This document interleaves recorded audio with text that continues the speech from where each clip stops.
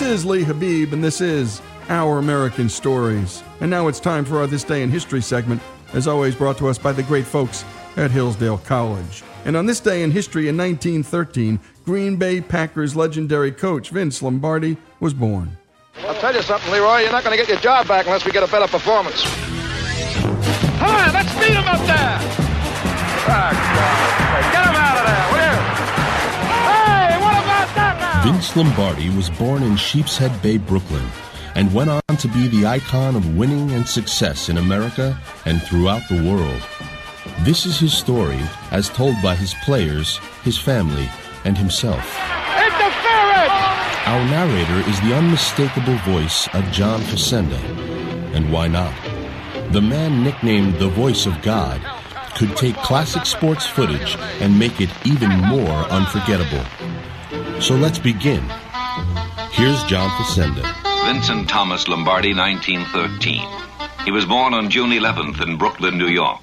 His godfather was Sonny Jim Fitzsimmons, a legendary racetrack figure who trained 3 Derby winners. When he was 8, he was an altar boy at St. Mark's Church. He wanted to be a priest. Here's Vince's mother, Mrs. Matilda Lombardi. He wanted to be a priest, then all of a sudden, that was off. Lombardi was an all-city fullback at St. Francis Preparatory High School, and then accepted a scholarship to Fordham University in the Bronx to play for the Fordham Rams and their coach, Jim Crowley, one of the 4 horsemen of Notre Dame in the 1920s. Here's Tim Cohane, the former publicity director at Fordham University. Those days, Fordham had a play in which Lombardi, as the right guard, had to block the Pittsburgh left tackle Tony Matese, who was 215, 220, an All-American player. Lombardi weighed about 172. And in trying to block Matese, or in blocking him, Vince received severe cuts inside his mouth to the extent that he played almost 60 minutes with a mouth full of blood. I think the point in that is that there's nothing that Lombardi has demanded of the Packers that he didn't demand of himself in full measure in his own playing days. In 1937, he graduates cum laude from Fordham. He goes to law school, marries, and is forced to find work. He coaches at St. Cecilia's High School in New Jersey and teaches Latin, physics, and chemistry. In 1947, he returns to Fordham as an assistant coach. In 1949, he goes to West Point as an assistant to Red Blake. Lombardi gave all the credit for his football success to Army's Red Blake and his time at West Point Academy. In 1954, Lombardi became an assistant for the New York Giants, but saw himself as a head coach. For 5 years, Lombardi searches impatiently for a head coaching position. He's rejected for one reason or another. In February of 1959, he arrives in Green Bay, head coach and general manager of a team that hasn't seen a winning season for 11 disastrous years. A team with no direction, no future, and no morale. Here's Paul Hornung. We knew from the outset that he was in command, a take-charge guy, and a guy that you couldn't fool around with. Here's Vince. I didn't come in and have a meeting with the players and say myself, I wonder what their morale is going to be. I wonder how they're going to accept me. That wasn't what I said to myself. They're going to have to accept me. I'm not worried about their morale. I'm worried about Vince Lombardi's morale here. Alone, Lombardi resuscitates a disorganized, depressed, dying team. He force-feeds the Packers with his will to work, his demand for discipline, his relentless drive to win. By summer's end, the Packers are Lombardi. Here is Jerry Kramer. We were graded, of course, every play of every game throughout the year. And on Thursdays, the grades would be posted on the blackboard for every eye to see. And get him out of there, will you? Perhaps this was the start of something instilling some pride in the individuals. Here again is Paul Hornung. He's always said that you can't play a football game on Sunday. You have to start playing that football game on Tuesday, the first day of practice. Come on, look at me, look at me, look at me, look at me, look at me, look at me, look at me, look at me. All right. You go out there too far. And he's always believed that there's only 2 things that come before football. That's your religion and your family. There's only one job, and that's football. Here again is Matilda Lombardi. Somebody said he made football players out of some men, and he made men out of some football players. I think he's much more proud of the fact that he made some men out of football players. Here's the great Bart Starr. He tells you that if you give anything less than the best that you have within you at any time, regardless of the situation, regardless of the consequences, that you're cheating yourself, you're cheating your teammates, you're cheating professional football, and you're cheating the fans who have made the game what it is today for you. But most of all, you're cheating your maker who gave you that God-given talent with which to succeed. Here's Vince. Anybody who has the idea that just to play or just to take part and that's all that's necessary, I think he's in the wrong business. I think he's in the wrong country. One of the things that made America great is to try to be the best in everything that they do. And the best, again, is signified by winning. Here again is Jerry Kramer. I've made the statement at times, his gifted children, and I think he thinks of everyone on the club as a child, or his child particularly. And he drives his gifted people so much harder than he does anyone else. He demands that you use your God-given ability the best you can. Here's Willie Davis. He's a coach that I'm sure that have prepared a lot of us to go out and live in a competitive society. He taught us a lot of values about life. As head coach and general manager of the Green Bay Packers, Lombardi led the team to 5 NFL championships. And like all good things, even the best things, well, this happens. Green Bay Packer football, as all of football, has grown in leaps and in bounds since 1958. The season begins... Take a good, hard look. Vincent Thomas Lombardi, head coach and general manager of the Green Bay Packers. A winner. To every task he brought the desire, the dedication, the discipline to succeed. He never coached a losing team. Because of the nature of the business, and because of the growth of the business, and the corporate structure of the Packers, I believe it is impractical for me to try to do both jobs, and I feel I must relinquish one of them. How about regrets? If I had to do things all over again, I think I would be I think I would pray for more patience maybe and more understanding. I think these are the two areas where I could improve a great deal, and I've been trying to, believe me. And there you have it, the life of Vince Lombardi, born on this day in history in 1913. This is Our American Stories.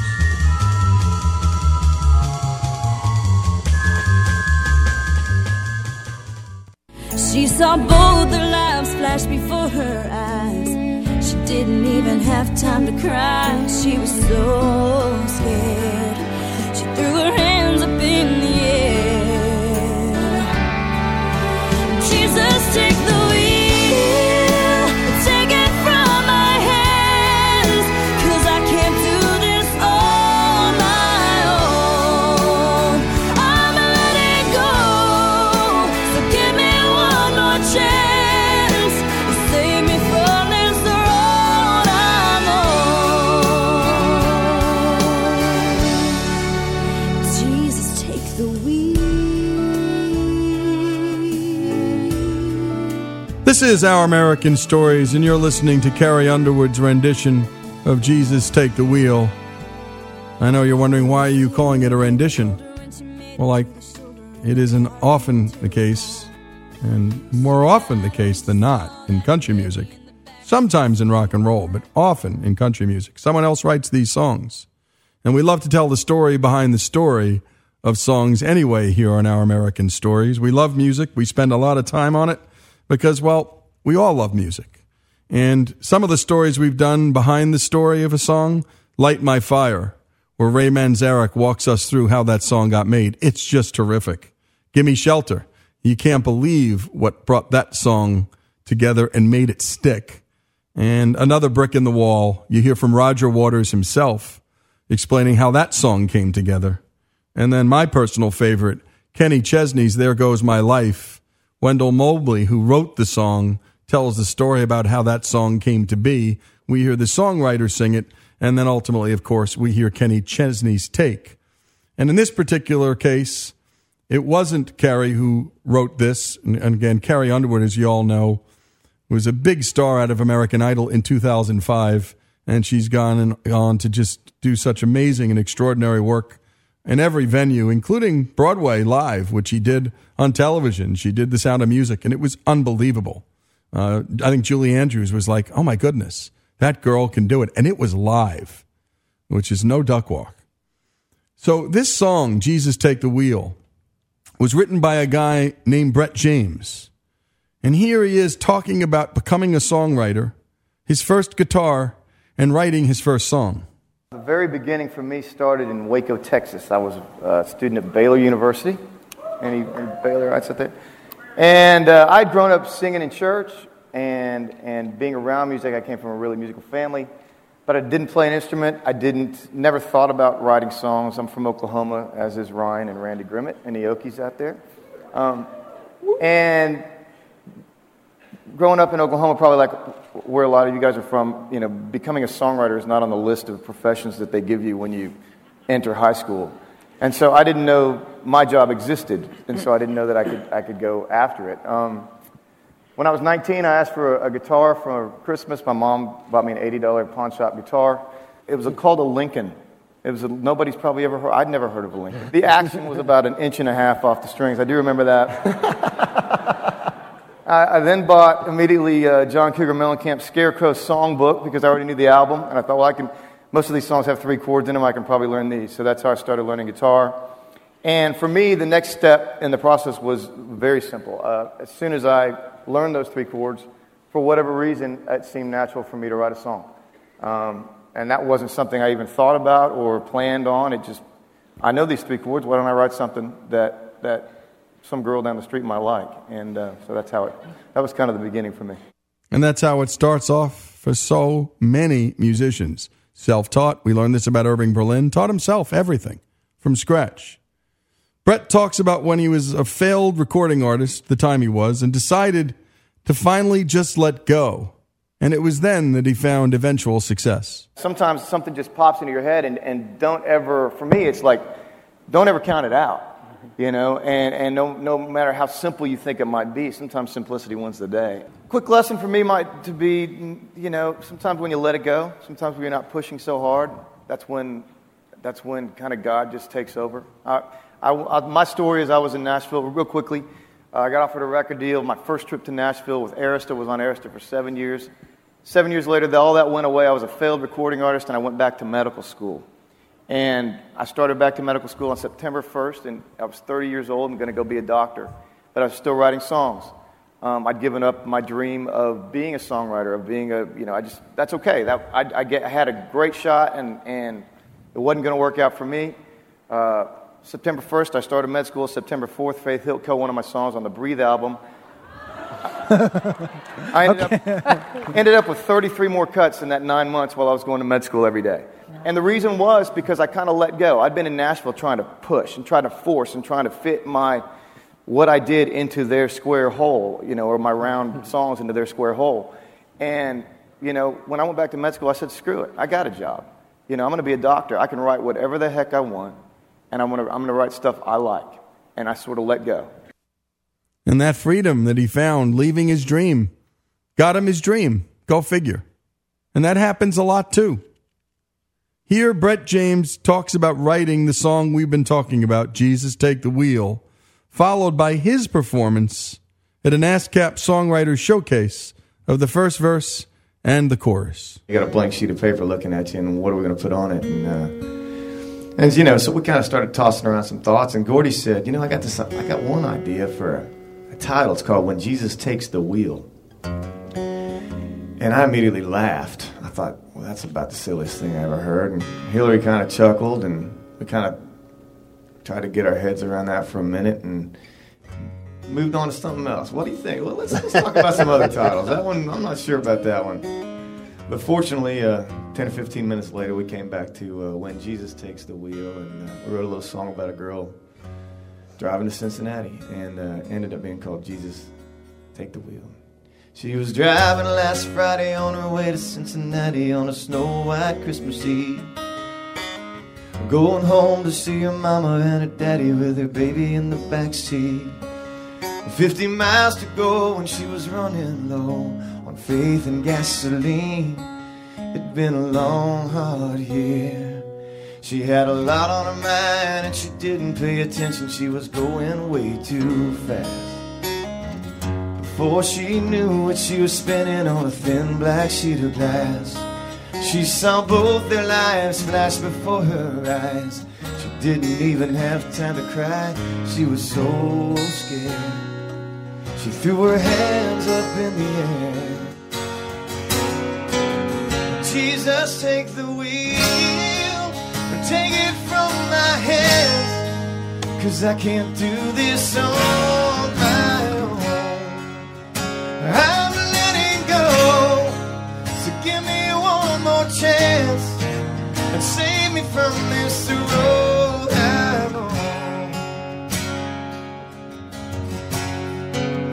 Jesus, take the wheel.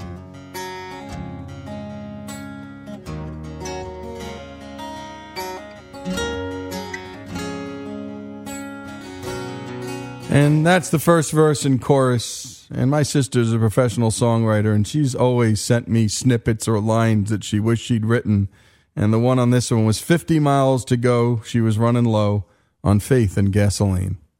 And those are little descriptors of that character and the thing that person's going through. It wasn't just that she hit a patch of ice. Her life had hit a patch of ice. And that's why she was asking Jesus to take the wheel. Now, you also heard Brett singing, and you could hear clearly why maybe Brett didn't make it as the singer-songwriter. But his God-given talents were in the writing, and my goodness, God-given talents of Carrie Underwood as a singer come to meet these two talents, and here is Carrie Underwood's take on this great song. When she made it to the shoulder and the car came to a stop, she cried when she saw that baby in the backseat sleeping like a rock. And for the first time in a long time, she bowed her head to pray. She said, I'm sorry for the way I've been living my life. I know I've got to change. So from now on tonight, Jesus, take the wheel, take it from my hands, 'cause I can't do this on my own. I'm letting go, so give me one more chance, save me from this road I'm on. Oh, Jesus, take the wheel. This is Our American Stories. Brett James, his story, and the story of how Jesus Take the Wheel came to be, and Carrie Underwood takes us away. Give me one more chance, save me from this road I'm on. From this road I'm on. Jesus, take the wheel. Oh, take it from me.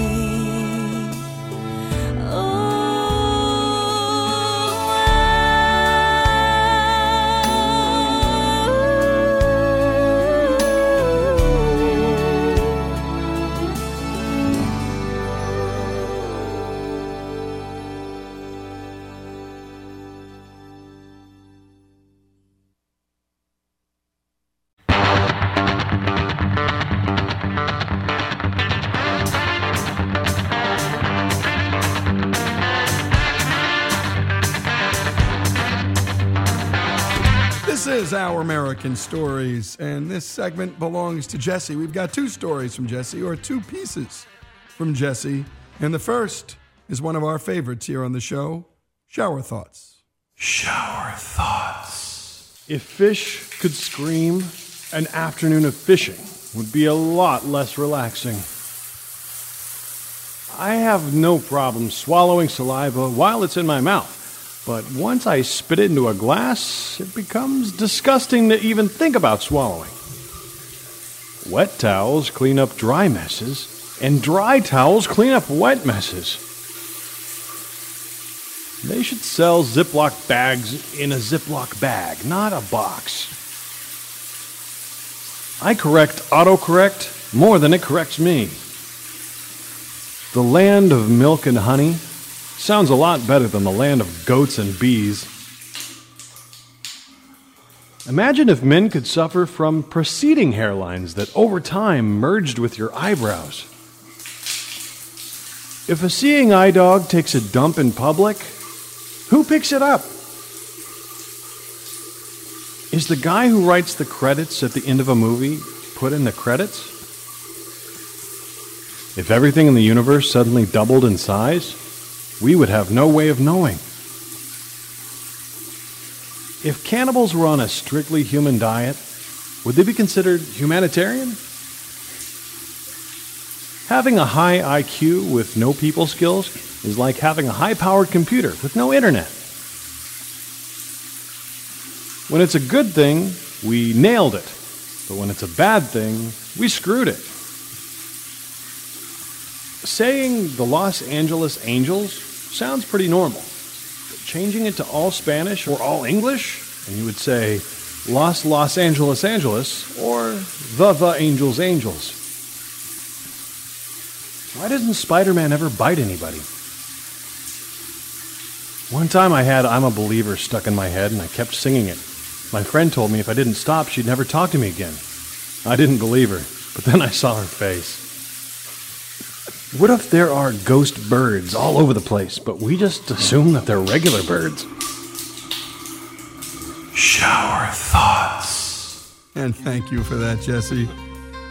And this is another story Jesse found us at one of his favorite websites, one of ours too, and that's reason.com, a great place to find out stories about all kinds of things as it relates to your citizenship, your money, and particularly the nanny state. That is the degree to which the government has just started getting more and more involved in our daily lives, particularly as parents. And so this story came from Zach Weissmuller at Reason. And, well, Mike Tang is refusing to reply with a court order and may face more jail time because of it. What's this story about? Let's take a listen.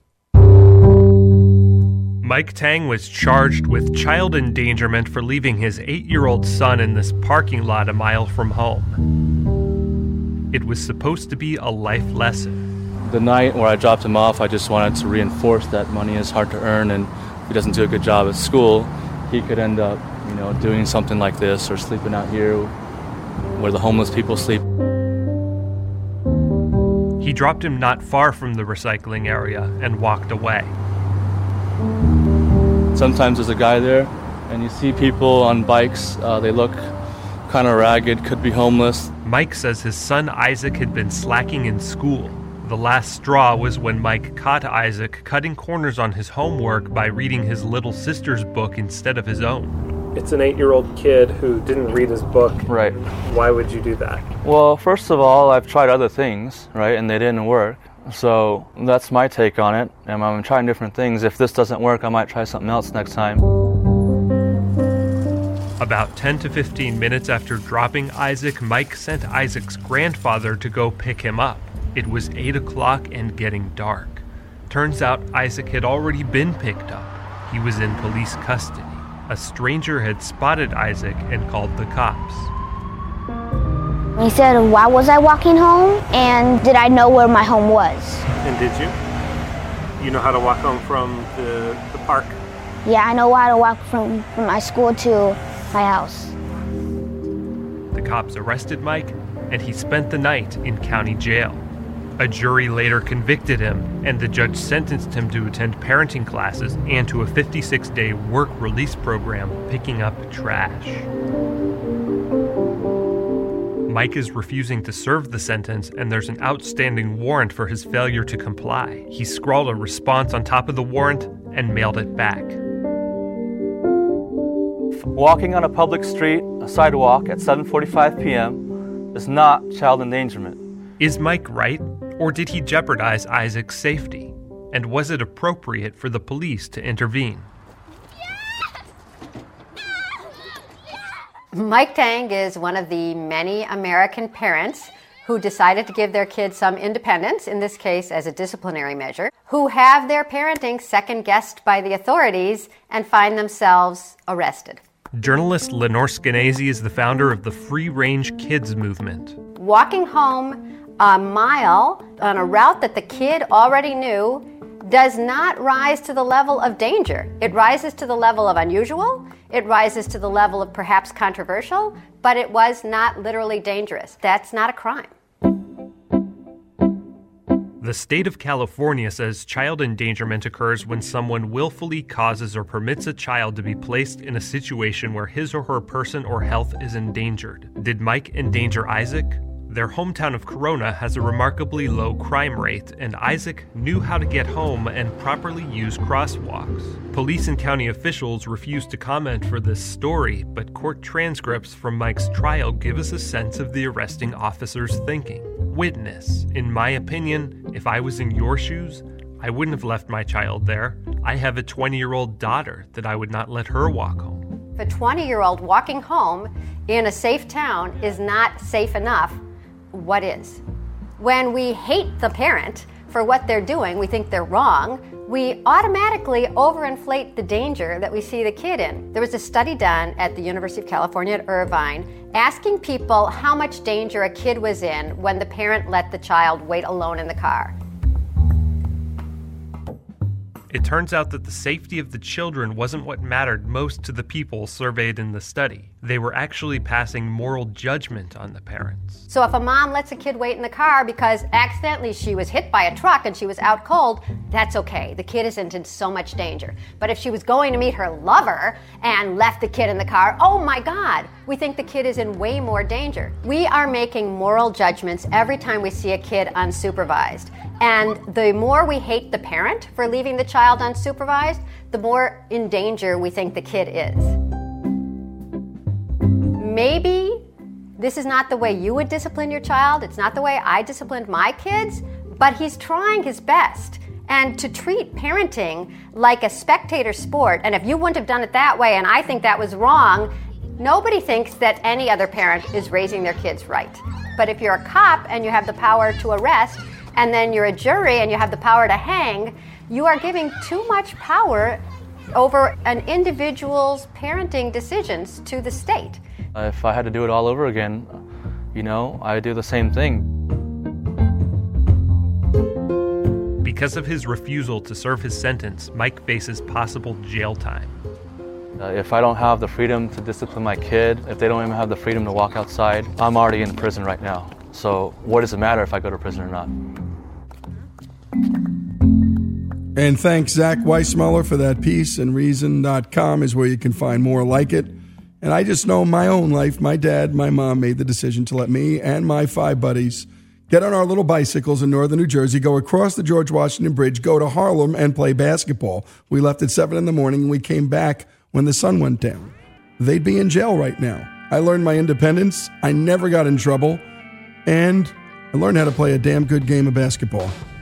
This is Lee Habib, Mike Tang's story, here on Our American Stories Than Any State. More after these messages.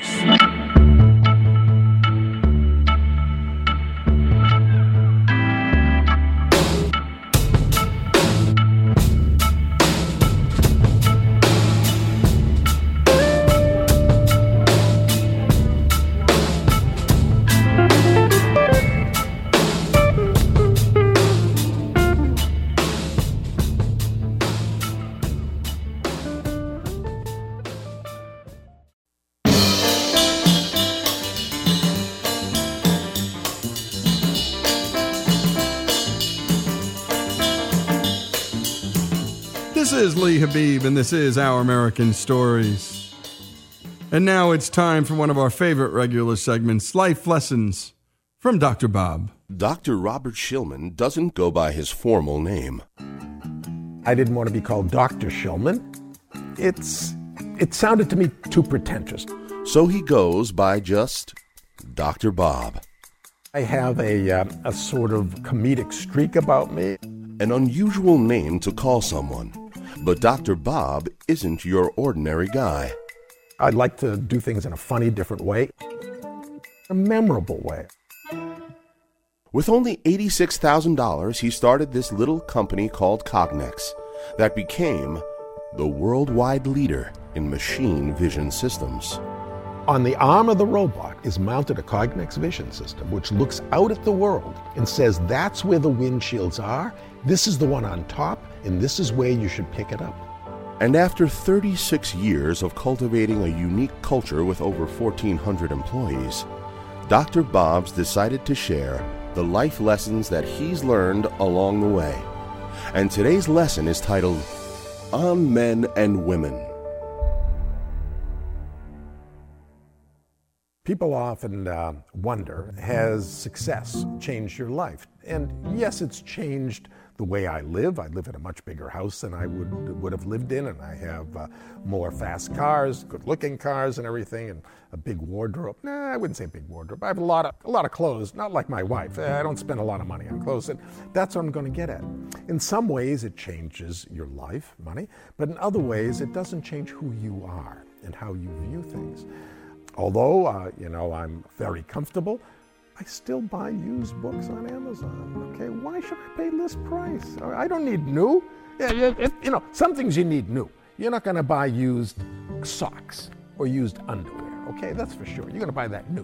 But when it comes to a book, the fact that somebody read it doesn't change it, okay? So my wife still drives, and my kids, why are you buying a used book? It'll come in with some pages bent. Yeah, the words are still there. So it's a funny thing about life that I still look for value.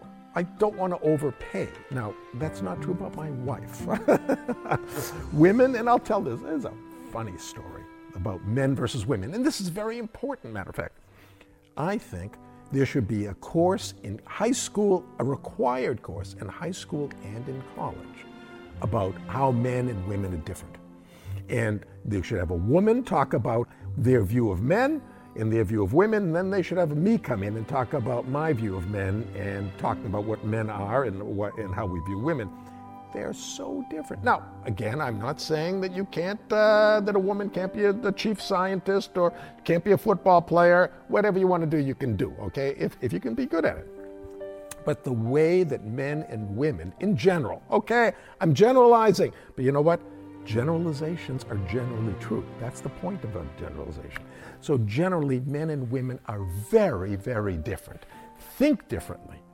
And it's so important to learn this early on because that's the source of conflict between men and women because they don't get it. Nobody ever told them how different men are than women and how their brains are wired differently and how they think differently. In some ways, better. Men are better in some ways and women are better in some ways. But that doesn't matter. It's all different. And here's a great story about it.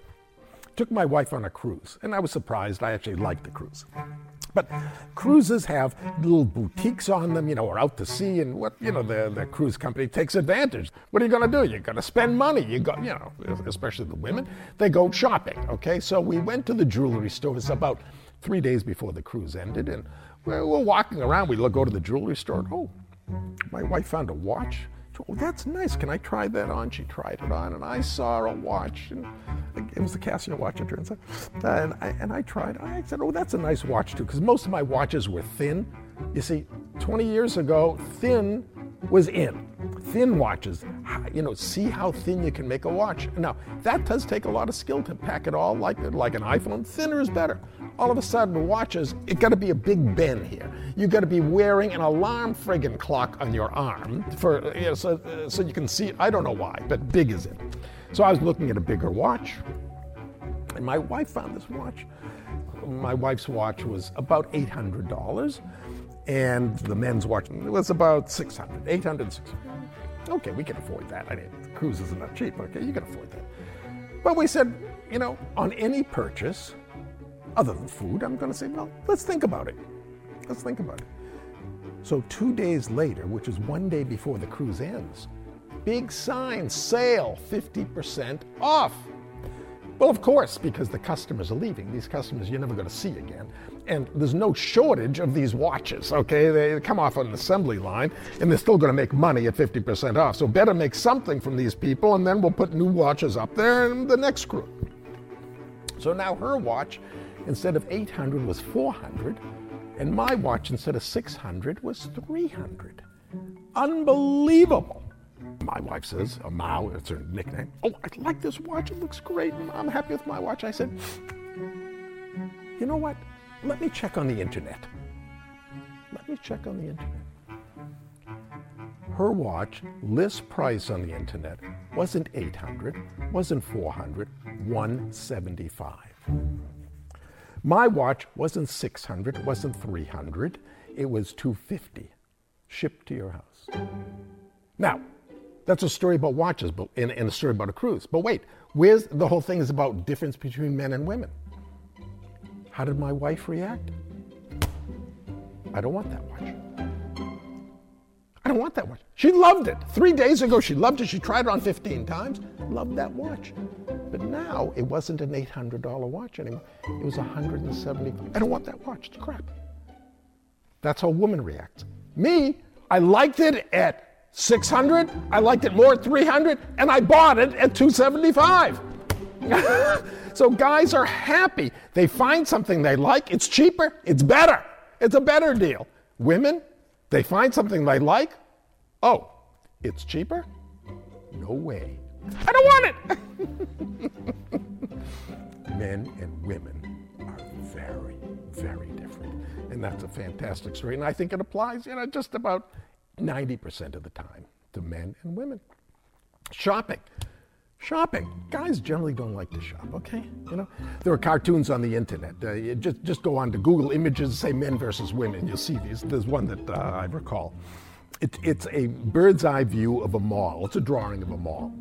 And then it says, underneath that, guy shopping for a pair of jeans. It shows a red line from the parking lot to the jeans store and out, right?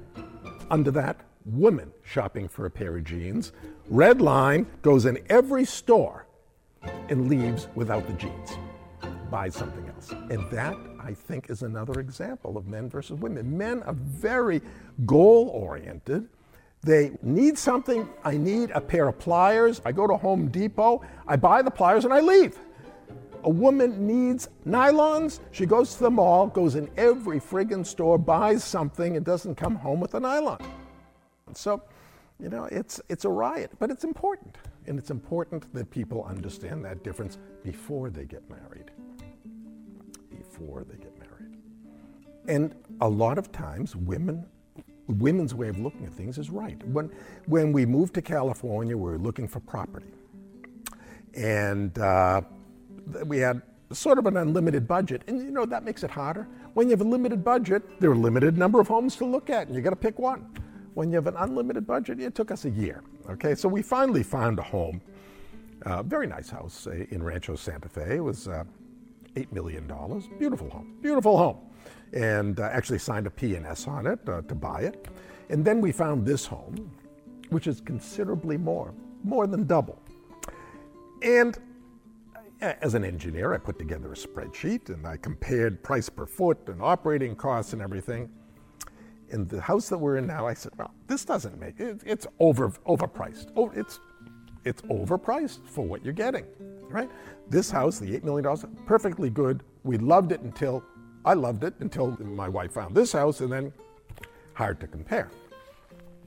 So I was studying these spreadsheets, and I was trying to explain it to my wife on an analytic basis of value and cost projections and whatever. And, she's not a scientist, she's an artist. And she said, well, I don't understand all that, but let me ask you 2 questions. Can we afford this house, the one that's double? I said, yes. And do you like this house? And I said, of course, who could not like this house? It's a work of art. And she said, well, my rule is, if you like it and you can afford it, you buy it. Which I never thought of that way. I thought of, if you like it and can afford it, and it's fair, and this and that, and the maintenance, then you buy it. Too complicated. I decided she was right at this stage in life. Now, at an earlier stage in life, when you're building your career, that's wrong. Just because you can afford it doesn't mean you should buy it, okay? It should have value to it, all right? You don't want to overpay at that stage. But at this stage of my life, I decided that a woman's perspective was the right way to think about it, and I'm happy we did because it's a fantastic house, and forget the spreadsheets. So sometimes it's worth overpaying. it's worth overpaying. And it didn't hurt me to overpay because I enjoy it to that degree. And there you go, another life lesson from Dr. Bob. And my wife and I have a similar story. I was Mr. Spreadsheet with a new house, and she just said, can we afford it? And it's like, gulp. Yeah, we can. And Mr. Cheapskate got overruled by a family that was pretty smart, and we love our house, and I love my house. But if it had been my way, we would have just not done it. Dr. Bob's story, his life lessons. Here are Our American Stories.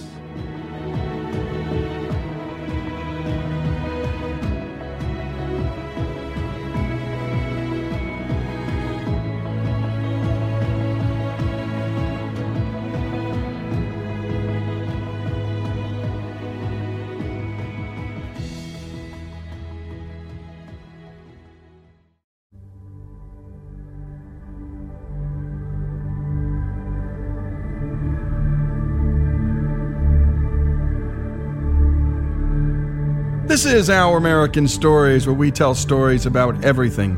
And periodically, we tell stories about sports. But as you've come to know, they're not just sports stories any more than those great stories on ESPN, those 30 for 30 stories, or sports stories. And we're going to spend an hour talking about Coach Dean Smith of the University of North Carolina. He passed in 2015, but we are here to remind people of the virtues of this man and stories about this man. If you aren't a coach, you'll still want to listen. If you run a business, if you run a family, if you have any influence at all in your life with other people, you're going to want to learn from the very best about how to lead. And that's what Dean Smith was. He was a leader, he was a teacher, and of course, he was a coach. His basketball bloodlines ran as deep as the Carolina blue sky. His coach at the University of Kansas, Phog Allen, learned the game from the man who invented it, and after whom basketball's Hall of Fame is named, James Naismith. Winning was also in Dean Smith's bloodline. Under Coach Allen, he was a backup guard on the Kansas team that won the 1952 NCAA title, and he was runner-up the following year. He scored only 1 point in those 2 championship games, but it was from the bench, sitting near his coach, that a sports giant was birthed. He would go on to mentor 2 of the next generation's great coaches, fellow Hall of Famers Larry Brown and Roy Williams. Great coaching apples, it turns out, don't fall far from great coaching trees. Dean Smith was born in Emporia, Kansas in 1931. His dad was a teacher and a high school basketball coach. His mom was a teacher too, but it was from his dad that he learned the value of every human being and their potential. Kansas was a highly segregated state at the time, but that didn't stop his dad from putting a black player, Paul Terry, on his team. In the 1933-34 state tournament, Terry was banned from playing by state officials. Rather than hamper that team's performance, it spurred them on. They ended up winning the state title.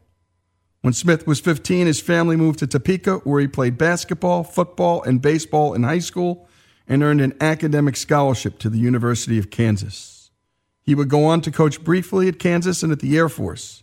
And then came the big shot at North Carolina. He was replacing the legendary Frank McGuire, who had led a team to a 32-0 season and an NCAA championship not long before.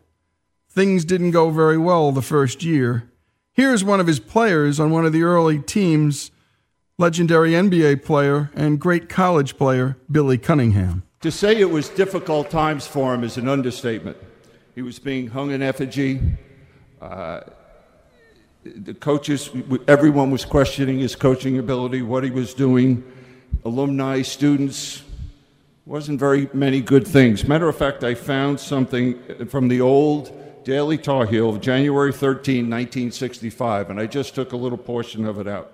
It's a quote. "Yeah, I know Dean has a big job to do, and if he can't keep up with the traditions of the fine Carolina teams, he should start looking for smaller shoes to fill."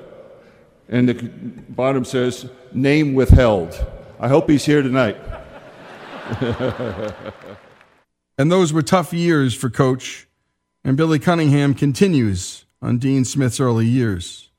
You know, they say you learn more from losing than winning. Well, we made sure he got enough of that. And one of the things, though, we taught him is humility. Number one.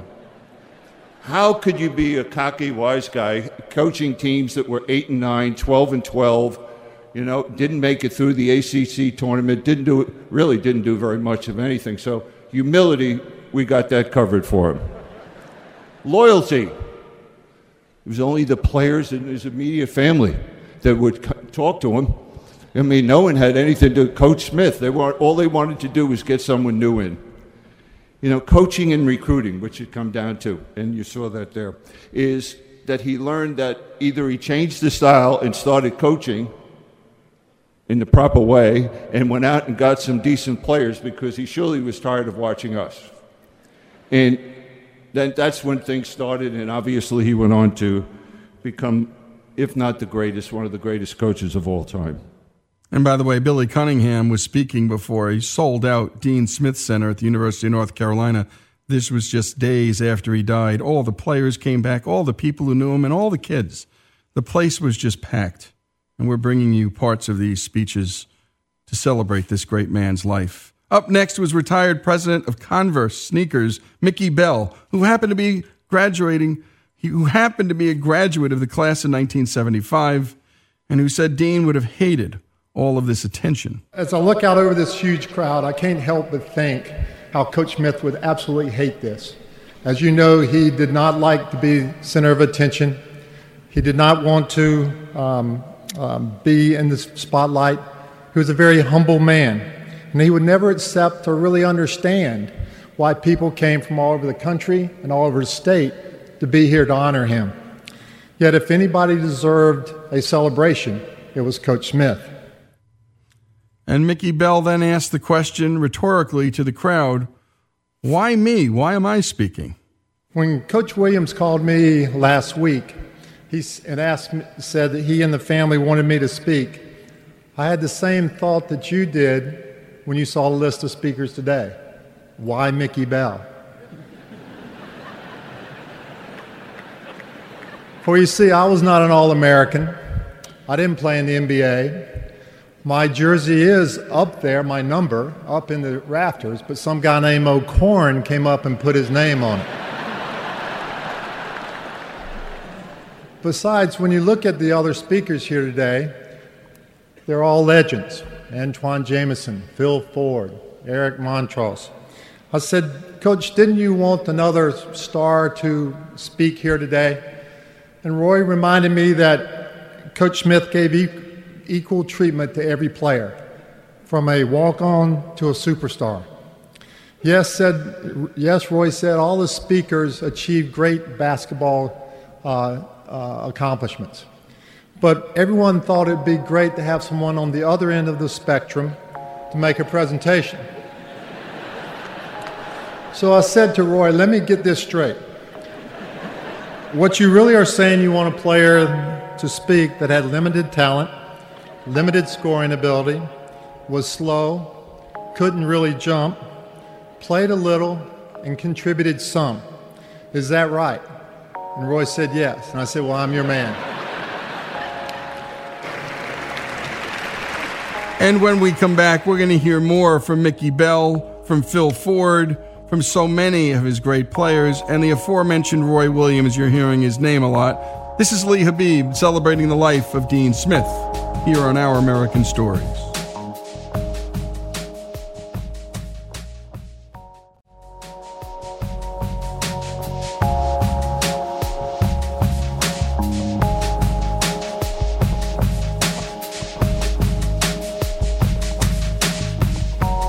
And we continue with the life of Dean Smith. We're celebrating his life, and we're hearing from so many of the people who knew him, from great players to not so great players, as you're about to hear from Mickey Bell, who continues to talk about all the debts of gratitude he owed this great coach. Besides, how could I say no? Coach Smith never said no to any of requests I ever made from him. Well, I'll take that back. When I was a senior, I went up to Coach Smith and I said, Coach, when we go in the four corners, do you think I should be the one in the middle of the four corners handling the ball instead of Phil Ford? And I remember his answer. He just said, no. Like you over last week, I have been reading and listening to all the tributes to Coach Smith. They've made me smile. They've made me reflect. And yes, they've made me cry. But I'm so pleased that through these tributes, Coach Smith is now understood by everyone around the world of how great he was. Over the years, my friends who never met Coach sometimes would come up to me and say, "Mickey, was he that good? What was so special about him?" And that really is an impossible thing to answer completely. For how do I explain that, yes, he was a great coach, but he was even a better person? How do I explain to someone that his life was guided by principles, and he never, ever wavered from them? Yes, we all have things we believe in, but how many of you can say that you never waver from them? How do you explain to someone how he made all that played for him a man? Someone who challenged us every day to get better on the court and off the court. He coached you to be a better basketball player for 4 years. He coached you to be a man for a lifetime. How do I explain to someone all the life lessons he taught us while we were here? Lessons like the power of his positive words. He was the most positive man I ever met. He was always encouraging you. Now, he could get mad. I think all the players here knew that when that whistle blew hard, he clapped his hands together and said, "Get on the line, we'll get something accomplished today. We were in trouble." But he was always positive. It was always when we make the free throw, not if we make the free throw. When we steal the ball versus if we steal the ball. The glass to Coach Smith was always half full. How do I explain to someone that everything he did was with dignity and class? He never talked about winning, only improving. He never embarrassed a player. He was both a humbled winner and a gracious loser. He never uttered a single cuss word while I was at Carolina. And believe me, my play deserved a couple of cuss words. How do I explain to someone the lesson of loyalty? You saw that every year during senior day. No matter the opponent, no matter how highly ranked they were, or no matter how important the game was, the seniors were going to start. His principle of loyalty far exceeded his goal of winning. How do I explain to someone the lesson that little things do matter? Did you fully touch the line in sprints? Did you help your teammate up once he dove on the floor? Are you on time? I look at every player right here that played for him. They're all nodding their heads because we knew that on time to Coach Smith meant 5 minutes early. And his lesson there was that there was no shortcuts in the game, just like there's no shortcuts in life. He always said little things equate to huge success. How do I explain the lessons of preparation leads to calmness? Duke game down 8, 17 seconds. All these stories you've heard were true. I was in the huddle. I'm leaning over his left shoulder. He says, "We're in great shape." We got them right where we want them. Isn't this fun? Because you see, we had prepared or practiced so much for late game situations. He was totally calm and positive. His calmness against adversity is something I try to do even today. How do I explain the life lessons that family and friends are the most important? There's a special bond among all the Carolina basketball family. We might be generations apart, yet we know we were part of something very special, and we have a tremendous amount of respect for each other. Other schools have tried to emulate what Coach Smith created, but there is only one Carolina. When my son was born, I received a handwritten note congratulating me on the birth of my son, Michael. Now, I'd been out of school for many, many years. I didn't call him. I didn't tell him the name of my son, yet he took the time out to write me a note congratulating me on his birth. And when I marveled at this later when I saw him, his response was, "Mickey, that's what friends do." Wow. It is well documented how Coach Smith's innovations impacted the game of basketball. The four corners, secondary break, have all been adopted by coaches both here and abroad.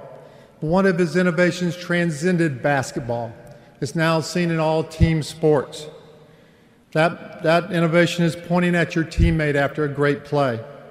You saw it on a key play in the recent Super Bowl. Tom Brady throws a pass to the receiver jumps up, points back at Brady, and Brady points back at him. It was Coach Smith's way of thanking the player that had just made the pass. Because to Coach Smith, it was all about team and teammate. Just think, that simple gesture epitomized what Coach Smith was all about. If he was here today, as Billy said, he would really not like this praise on him. He would be up here pointing at people. He would say, "Thank you, players." He would say, "Thank you, Coach Guthridge." He would say, "Thank you, students." He would say, "Thank you, Roy Williams." And I think all of us should thank Roy Williams for keeping the values that Coach Smith created ongoing here in Chapel Hill.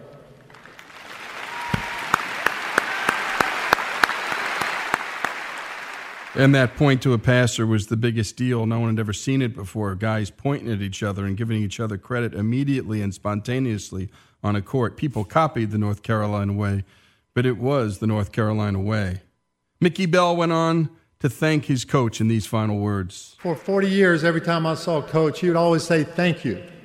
And I'm not sure what he thought was thanking me for, but today I want to thank him. I want to thank him for giving a guy with limited talent, remember the guy that couldn't jump, couldn't shoot, couldn't run, a chance to be part of the basketball family. Thank you, Coach. Thank you. And in closing, if your friends come up to you, if your children, or even if your grandchildren come up and ever ask you, "What was Coach Smith like?" simply reply, "He was the best." Thank you.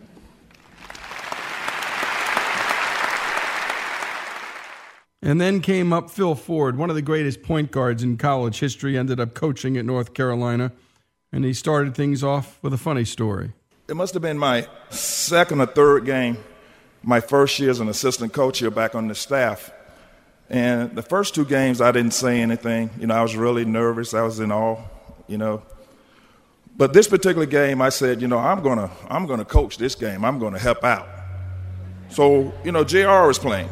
And we'd come down court. We'd change sides of the court with the ball, like we were taught to do. Make 3 or 4 passes, throw it into JR. JR would kick it out. He'd get a little deeper. We'd kick it back into him. He'd miss a 1-foot jump hook.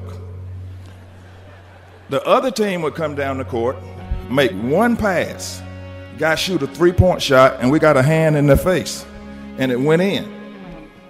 So this happened 3 or 4 times down the court, and I said, I'm going to coach a little bit right now. I say, "Hey, Coach, you think we ought to call a timeout?" He looks at me with a straight face and says, "What are we going to tell them?" We're getting the shots we want to get. They're taking the shots we want them to take. That was my first lesson in coaching right there, I'm telling you.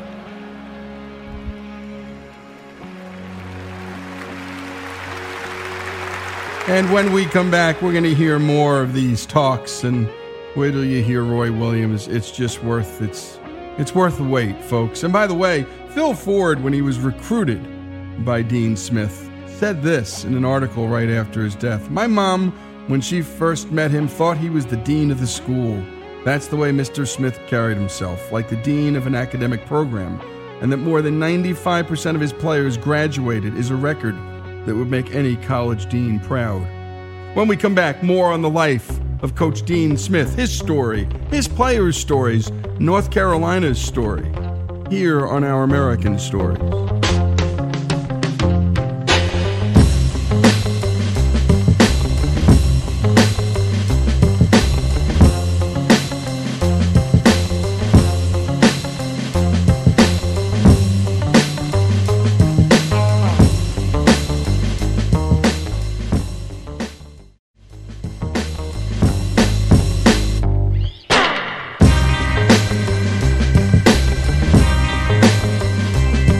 This is Our American Stories, and we continue with the story of Coach Dean Smith. And you're going to be hearing more from Phil Ford, other players, and of course, Coach Roy Williams. What a speech he gives. It's worth the wait. And all of this happened at the Dean Dome, as it's affectionately called, on the bucolic, beautiful campus at the University of North Carolina, where Coach Smith taught young men how to be grown men for decades. Phil Ford, by the way, before we go to another clip and his talk, he said this about Coach Smith. He was about the only coach who told me I was not going to start. But my mom sat me down and explained to me that when I was a senior, I could then be assured that Coach Smith wouldn't be promising another high school All-America my starting spot when he was a freshman. And I would never have thought about it that way. Right there and then, Coach Smith was teaching me how to be a man and how to think like one. Back to Phil Ford's speech, and he starts to get emotional right about here. Because of my Christian belief, I do believe that Coach is in a better place right now, especially seeing how he was the last couple of years. But the human side of me, I still want to go by his office. I would go by his home with Mrs. Smith and his office with Brent and Miss Wood, and they would make him smile. And I still want to have lunch with him, and I still want to push him out to his van, but I do know one day that I'll see him, and I'm really going to miss him. And if there's a model of how we should live our lives, we need look no further than Coach's life, because I'm truly honored to have played for and been an assistant coach to the greatest coach ever. Not basketball, the greatest coach. I'm going to miss you, Coach.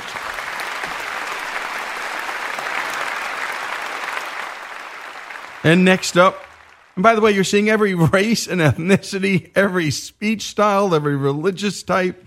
Up comes this gigantic, tall, skinny, white kid, 7 feet tall, outstanding UNC player, Eric Montross. And these are the words that came to his mind about Coach. Humility. Conviction, dedication, compassion, loyalty, bravery, and love are a few words which I now know describe Coach Smith. But in 1988, I knew Coach Smith only as a winning coach.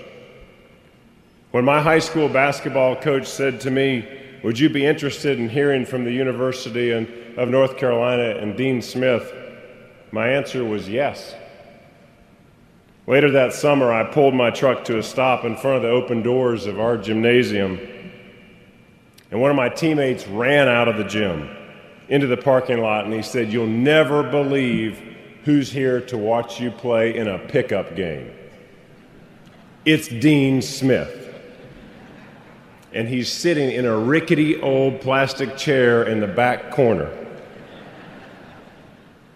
You see, even in Indiana, a state with their own legendary coach in Bob Knight, Coach Smith evoked emotion and respect.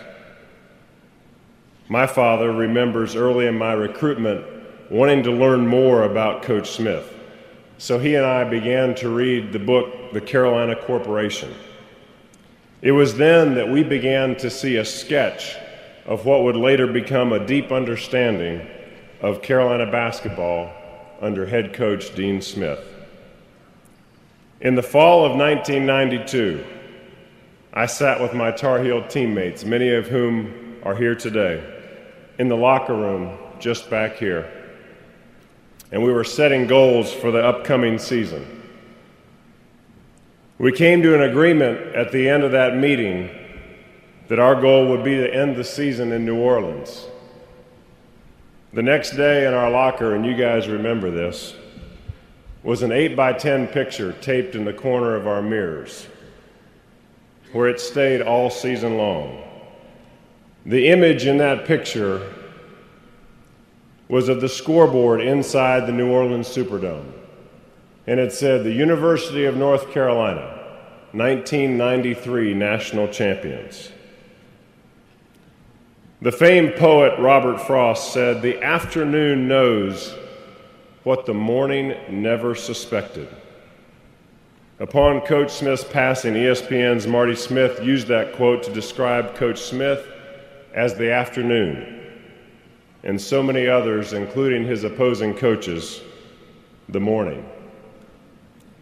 Coach Smith has had a profound effect on our lives.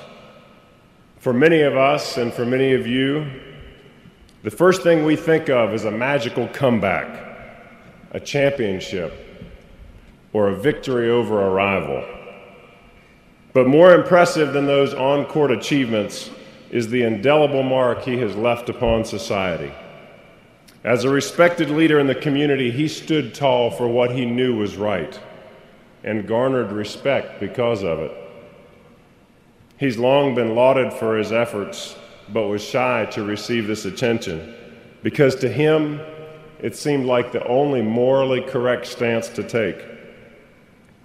And however great his passion was towards the game that he loved, it was displayed tenfold to us as his players. He brought the fight for desegregation to college sports and used the game of basketball as a vehicle to carry the message, a faith-based message of humanity, onto a national stage. Coach Smith delivered this message publicly, but his message was not for show. He administered it to us as players as well.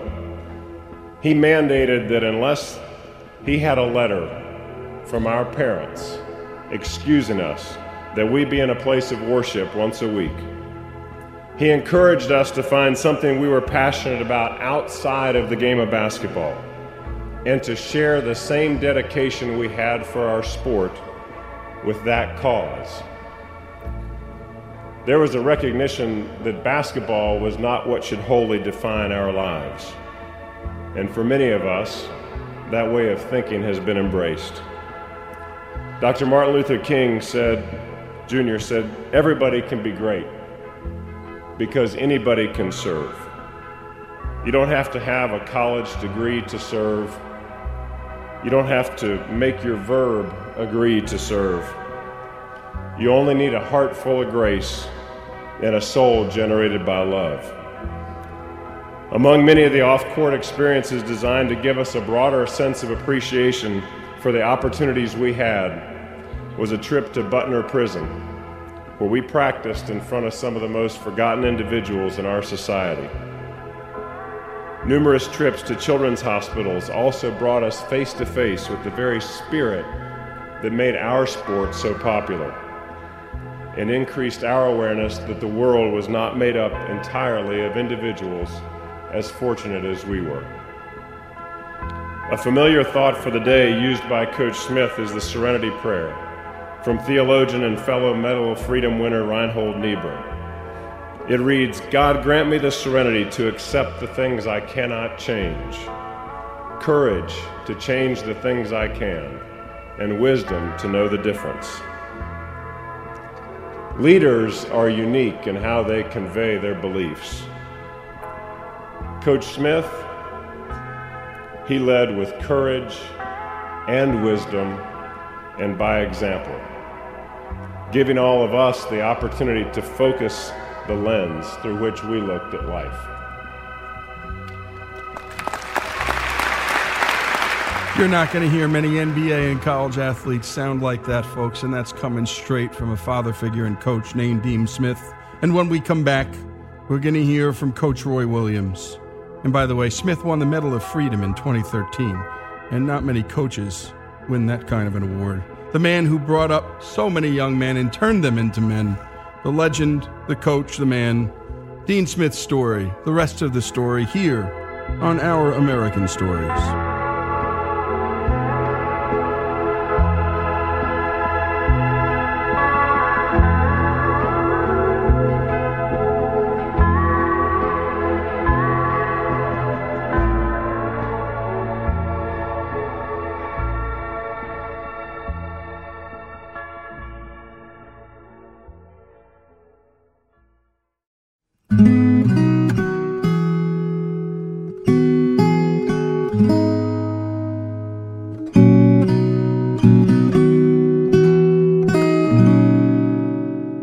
is Our American Stories, the final segment in this hour-long celebration of one of the great men, one of the great coaches, one of the great teachers in American life. And we love to celebrate teachers, and the best coaches are just that. Listen to our Bear Bryant Hour, our Vince Lombardi Hour. They're startling. And what you can learn as a parent, as a teacher, as a coach, as a school leader, as a church leader, well, it's all there, folks. Listen to the way these young men talk. 30, 40 years after playing for him, it's as if it was yesterday. And they still maintain relationships. By the way, Michael Jordan said this: other than my parents, no one had a bigger influence on my life than him. He was more than a coach. He was my mentor. He was my teacher. He was my second father. And by the way, this man racked up 879 wins, a 776 winning percentage, 17 ACC championships. And boy, that's tough. That is the tough basketball conference. And of course, 2 national championships. But here's why he's really remembered. It ain't the wins, folks. And now, the man who played as JV player for Coach Smith, went to Kansas, then came back to North Carolina, current coach Roy Williams. If you ever hear anybody say that Roy Williams said Dean said this, you know it's a lie. Because I've never referred to him anything other than Coach Smith. If you hear anybody say that Roy Williams said Bill Guthridge, that Bill did this, that's a lie too. Because he's always been Coach Guthridge.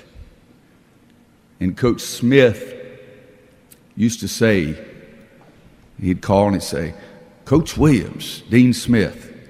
I said, Coach, how you doing? Right. We're partners playing some good golf matches, and I'd always call him Coach, and he'd say, you can call me Dean. I said, no, sir, I can't. And I never have. No, sir, I can't.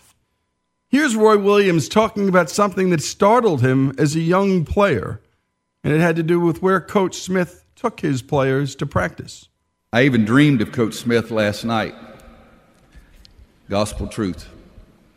I hope I never hit another golf ball if that's a lie. So Coach knows I'm telling the truth. But some of the things about Coach Smith, and one thing I thought of when it was said something about Coach taking them to Butner and practicing. It's one of the times I disagreed with Coach Smith. He took one of the teams when I was here to the state prison, maximum security prison. Everybody there had at least 2 life sentences. And they closed that door, that gate, and it is a scary feeling. And we're in there and we're doing a little clinic and everybody's having a good time, and Coach says, well, let's scrimmage those guys. Okay. And he looks at me and he says, Coach, you referee. Now, there's some players here that remember that. I said, Coach, you think I'm calling a foul on one of those guys? You are crazy. And that was the truth. I didn't call a single foul. And not a lot of coaches are taking their boys to prisons to scrimmage, folks. Dean was always teaching. Roy Williams says here, with Dean Smith, with Coach Smith, the players were always first. The other thing I remembered last night about Coach Smith is he always wanted to make sure that you guys knew you were first, more important than anybody else. And I've tried to do that for 27 years as a head coach. One day, I was talking to a player, and I have a rule when a player's in the office, nobody interrupts. And if somebody calls, I don't take the call. And Jennifer Holbrook, who's sitting over here, was my secretary at that time. I've got a player in the office, and she opened the door and stuck her head in, and I looked, I said, what? Because you just don't do that. And she said, former President Bush is on the phone. I said, would you please tell him we'll call him back?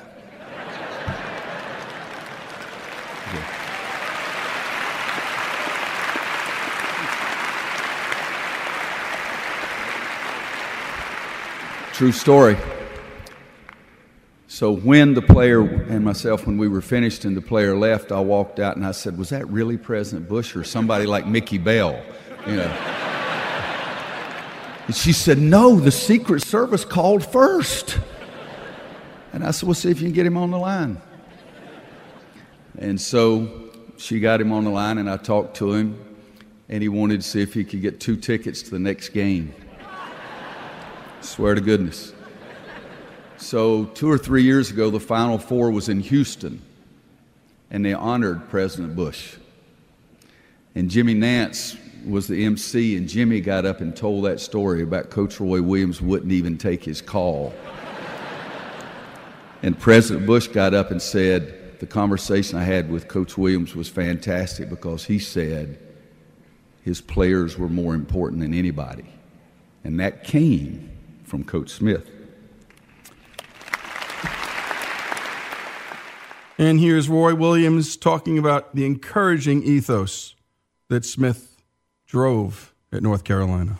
I would like to encourage all of you to tell people what they mean to you.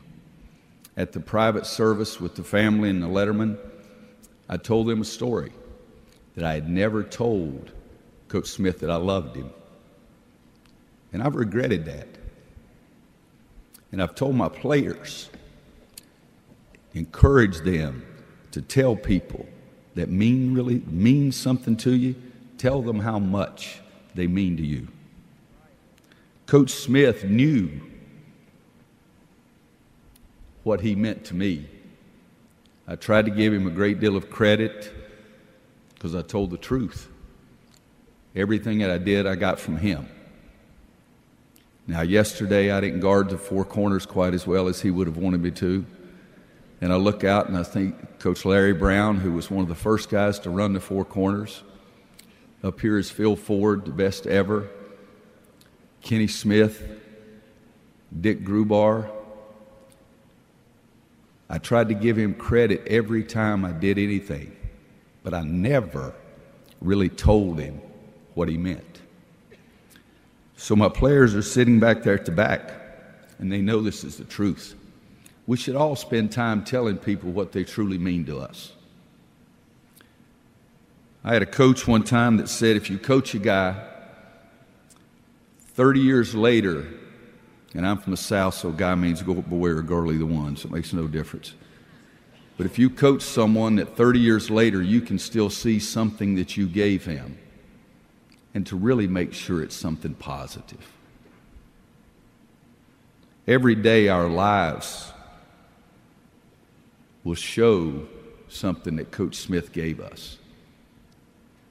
The way we treat people, the way we treat people with respect and dignity, and the way we care, because that's what Coach Smith did. And here's Roy Williams closing things out. We're very fortunate to be here together in a wonderful, wonderful family. The Smith family, I thank you. We love you. Trying to speak on behalf of every one of us. Everybody has negatives. Everybody has pluses. Coach Smith had more pluses than anybody I've ever known. Let's raise our hand and point and thank him for the assist. Thank you.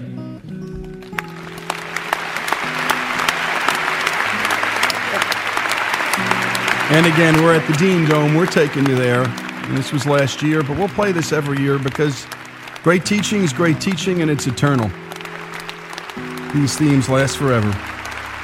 Up last, to close out the ceremonies, Dean Smith's pastor, who he was very close to, and that's Reverend Robert Seymour. And he closed out everything with these words. What a wonderful tribute to have this huge crowd here today to honor his memory. But Dean was an extraordinarily humble man. He was known for his humility in giving other people the thanks and attention. And if he could have anticipated this gathering today, I think there's a good chance he might have said, "Don't do it."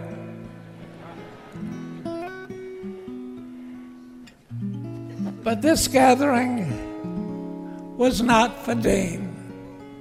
This gathering was for us.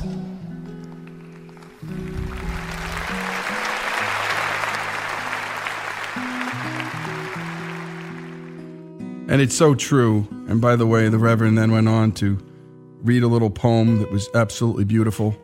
And I wanted to share one last story that I know about Dean Smith. And it came from a conversation I'd had with a friend. It turns out a country club had been courting Coach Smith, and Coach Smith was very close to John Thompson, who happened to be black.